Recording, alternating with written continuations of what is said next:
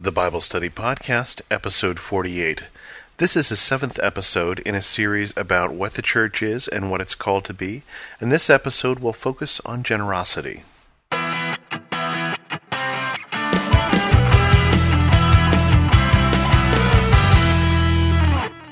Welcome to the Bible Study Podcast. I'm your host, Chris Christensen. As I'm recording this, it's Christmas morning, so if you're listening to this anytime in the recent future, wish you a Merry Christmas. And thinking of Christmas, we think of gifts, and thinking of gifts, we think of generosity.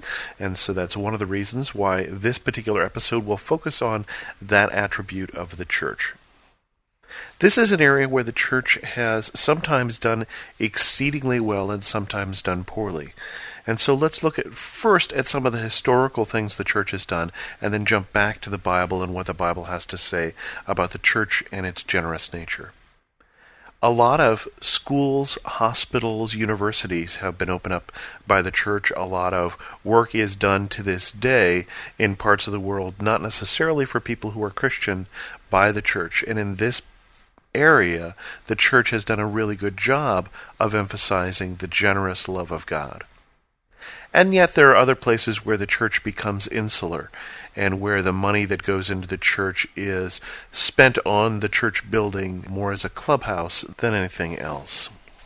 The first thing that the Bible says about generosity is that it is a characteristic of God, that this is something that God does. And certainly we see that in the grace of God, grace being when we're given things that we don't deserve. Matthew 20 is a particular story that comes to mind. It's the parable of the workers in the vineyard, and you may remember that particular parable. There were workers who started working at the beginning of the day and ones who started working much later in the day.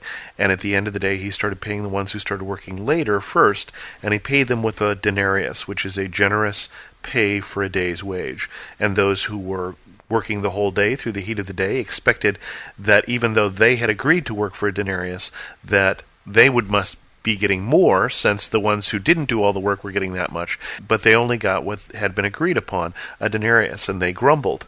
And the owner of the vineyard said, who represents God in this story, "Friend, I am not being unfair to you. Didn't you agree to work for a denarius? Take your pay and go. I want to give the man who was hired the last the same as I gave you. Don't I have the right to do what I want with my own money? Or are you envious because I am generous?" God gives to us in ways that we don't deserve. And God also expects the church to be generous. Did you know that generosity is one of the things that is listed as a gift, as a spiritual gift?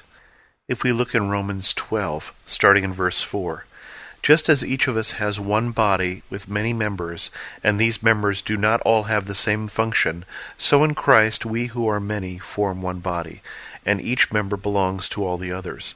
We have different gifts according to the grace given us. If a man's gift is prophesying, let him use it in proportion to his faith. If it is serving, let him serve. If it is teaching, let him teach. If it is encouraging, let him encourage. If it is contributing to the needs of others, let him do it generously. If it is leadership, let him govern diligently.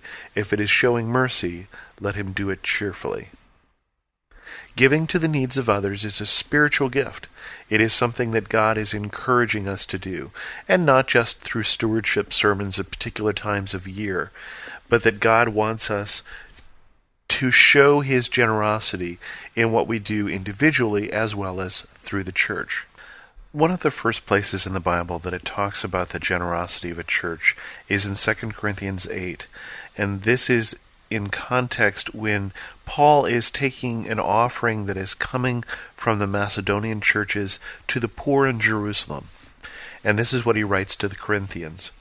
"And now, brothers, we want you to know about the grace that God has given the Macedonian churches. Out of the most severe trial, their overflowing joy and their extreme poverty welled up in rich generosity. For I testify that they gave as much as they were able, and even beyond their ability. Entirely on their own, they urgently pleaded with us for the privilege of sharing in this service to the saints. And they did not do so as we expected, but they gave themselves first to the Lord, and then to us in keeping with God's will. So we urged Titus, since he had earlier made a beginning, to bring also to completion this act of grace on your part.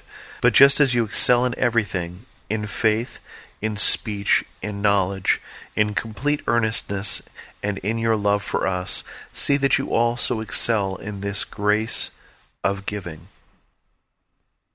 I am not commanding you because I want to test the sincerity of your love by comparing it with the earnestness of others.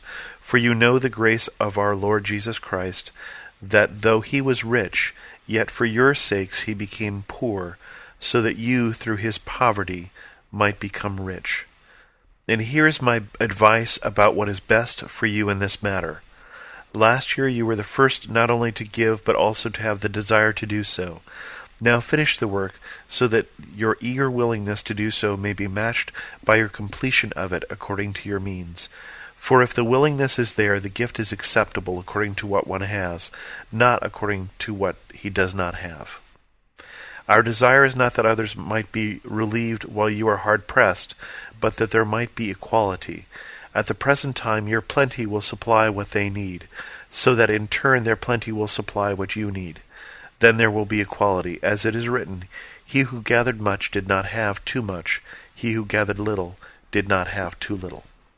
So Paul is holding up the generosity of the poor church in Macedonia. They are not giving out of their great riches, but giving out of their poverty. And he is holding up them as an example to the Corinthians, saying, it doesn't really matter whether you have a lot or have a little, but it matters that you give. And the intention here is he's looking for the church in one place that is doing well to take care of the church in another place that is not doing well. Now, I've done it before, but I'm going to do it again. I'm going to go out on a limb and guess that in this world, if we take the whole of all of the people who live in it, the people who have an iPod or a computer or an internet connection who can hear this podcast are probably in the half that is doing better than the other half. And so it is something that we should remember. This generosity of grace that Paul is encouraging the Corinthians. This willingness to give away. Because in so many ways we and our churches are rich. And so the words of Paul to Timothy, coming from the first book of Timothy, chapter 6, where Paul says this to the rich, command those who are rich in this present world not to be arrogant, nor to put their hope in wealth, which is so uncertain, but to put their hope in God, who richly provides us with everything for our enjoyment. Command them to do good, to be rich in good deeds, and to be generous and willing to share. In this way they will lay up treasure for themselves as a firm foundation for the coming age, so that they may take hold of the life that is truly life. This is consistent with the words of Jesus that talk about not laying up treasures on earth, where thieves will come in and moth and rust will destroy, but to lay up treasures in heaven. That basically that we have been given, to the great extent that it is, or the small extent that it is not ours. It's something that we should consider as God's, and we should look to see where God wants that used. And here he says that we gave us things for our enjoyment. So it's not necessarily give everything away, but it's look around. Look at what would please God. Look at what would please God in terms of where we use the money that comes into the churches. Look at the money we give to the church. And so the church is called to be generous.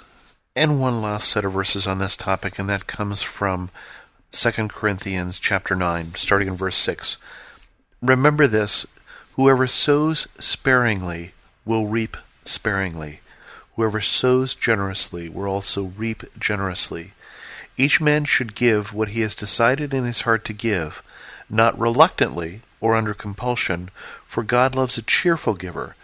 And God is able to make all grace abound to you, so that in all things, at all times, having all that you need, you will abound in every good work.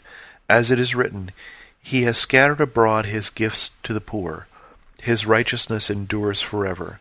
Now He who supplies seed to the sower and bread for food will also supply and increase your store of seed, and will enlarge the harvest of your righteousness.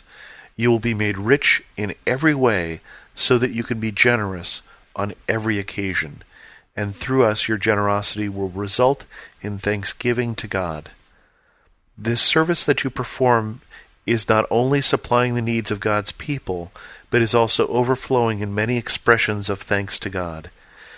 Because of the service by which you have proved yourselves, men will praise God for the obedience that accompanies your confession of the gospel of Christ, and for your generosity in sharing with them and with everyone else. And in their prayers for you, their hearts will go out to you because of the surpassing grace God has given you. Thanks be to God for His indescribable gift. And so we are called to give. We are called to give and to give generously so that people will give thanks and praise to God. With that, we'll bring this episode of the Bible Study Podcast to a close. I hope you had a Merry Christmas. If you have any comments or suggestions for where the Bible Study Podcast should go as we wrap up this series, send me an email at host@thebiblestudypodcast.com or post a comment at thebiblestudypodcast.com. And as always, thanks so much for listening.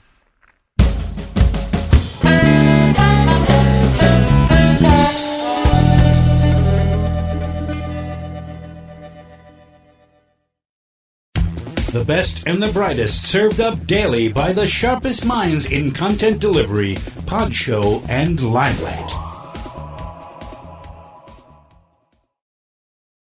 Hi, I'm Zach. And I'm Randy. And we're from Salty Saints Podcast. We're a theology and apologetics podcast. To find out more, subscribe at lifeaudio.com.